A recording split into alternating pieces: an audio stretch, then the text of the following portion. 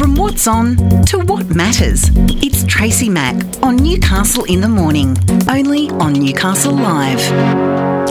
Welcome back to the program. It's no surprise to anybody that since the emergence of the COVID-19 pandemic, there's been significant financial hardship, social isolation, mental health decline and disruption to employment and education. There's also been a significant increase in family and domestic violence incidences, with more cases reported during the pandemic than ever before. As we know, the Salvation Army's Red Shield appeal is synonymous with Australians. We love giving to it, and it's in its 56th year this year, and it is about to get underway. The appeal happens across April and May of each year, and it is in 2022 it's being held. The door knock, the official door knock, is the 28th and 29th of May, but you can assist already. I attended a luncheon on Thursday of last week, which was quite impressive. Joining me on the line now is the Salvation Army Local Area Officer. It is Major Mark Everitt. Good morning, Mark. How are you?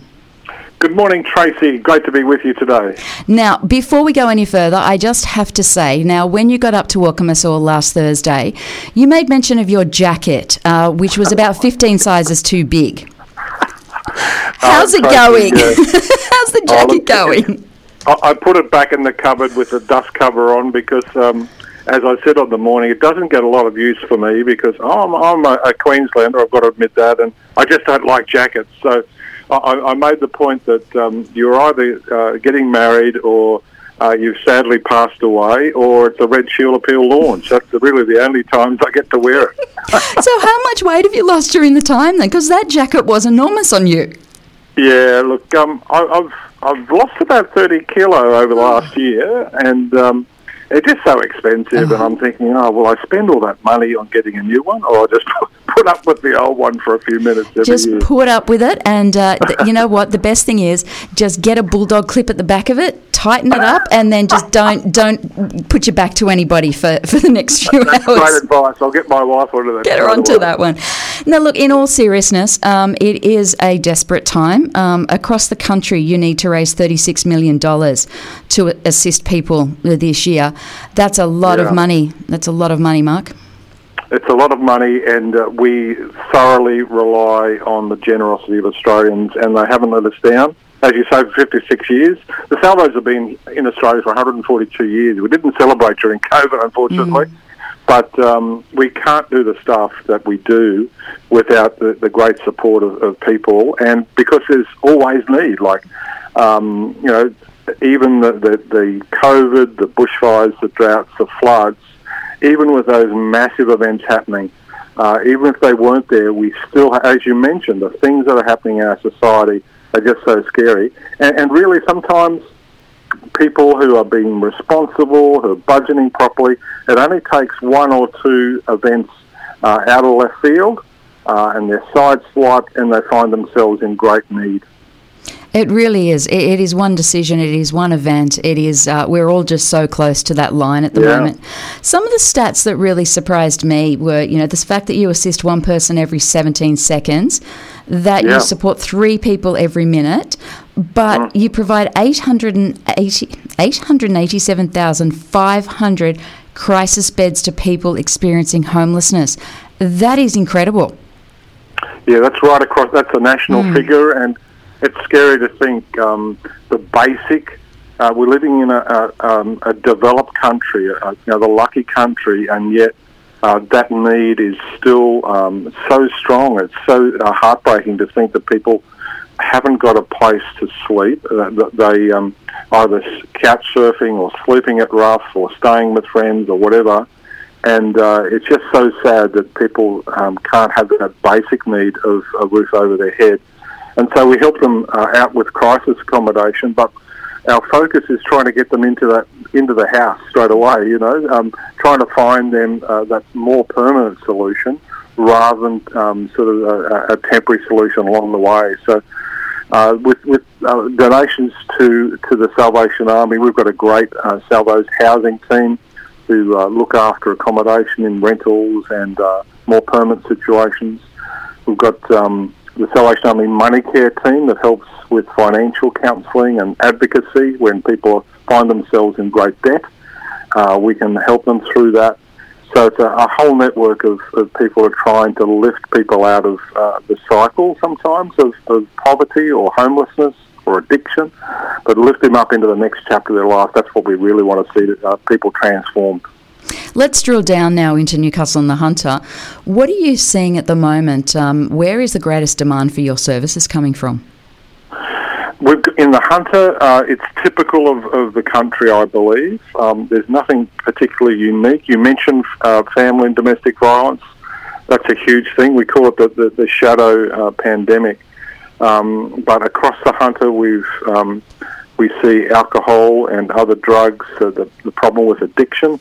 We've got Duralong just down the road there and a beautiful site, but people are really being helped in that site for in the recovery and transformation from a life of addiction into the next chapter of their life.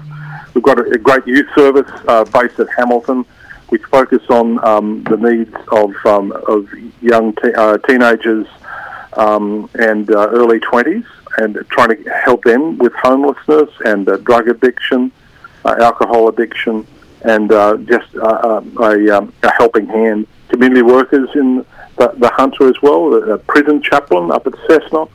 And so there's a whole myriad of things that we have tried to address, Tracy, in this great part of the world. It's really tough, isn't it, at the moment? And obviously that's why the Red Shield appeal is just so vital. Do you need volunteers? I mean, obviously we know you need cash. That's the big thing. We know that you need cash and you need our help with that. Can people get involved with helping you? How can they help the Salvation Army if they may not have that large amount of money, or if they just have time, they're a retiree and they want to give back? How can they become a part of the Salvation Army? How can they help you?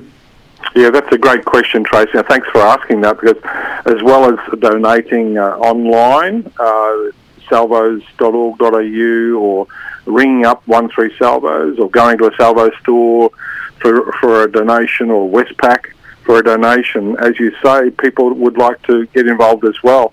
So my suggestion, if people have got a few hours to offer us, is connect with their local Salvation Army, or even on the website there's a volunteer section of that website that they can put their hand up, and that'll come through a system, from a centralised system here to the local area, and the most appropriate Salvation Army expression will contact that person for making sure that there is a good fit to the help they're offering.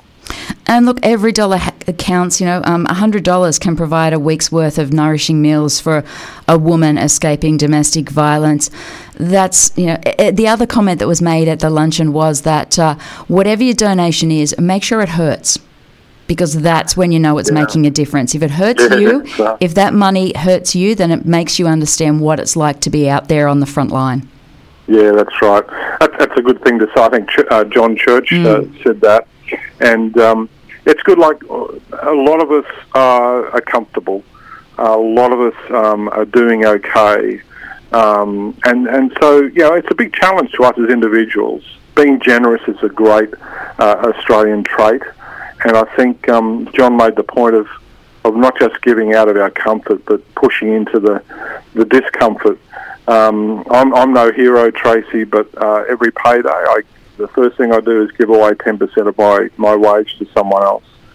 So wow. It's just that thing of getting into that habit of being generous, and it feels good to be able to help someone else. So it does. It's a good thing. And that's the thing. If we know there's a need out there, we know something needs to be done. If we can't do it, then let's give the money to somebody who we know can make a difference.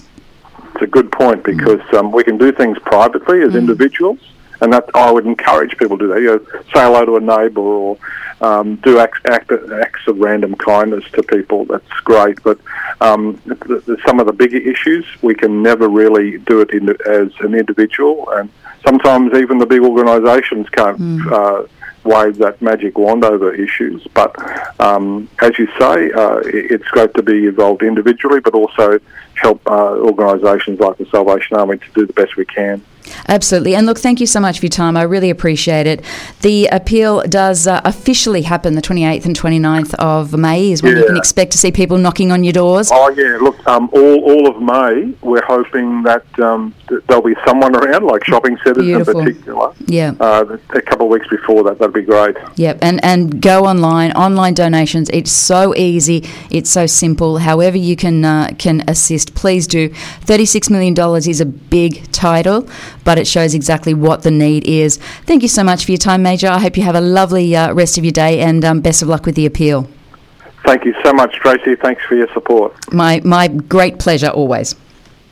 Thank you. Bye. Bye.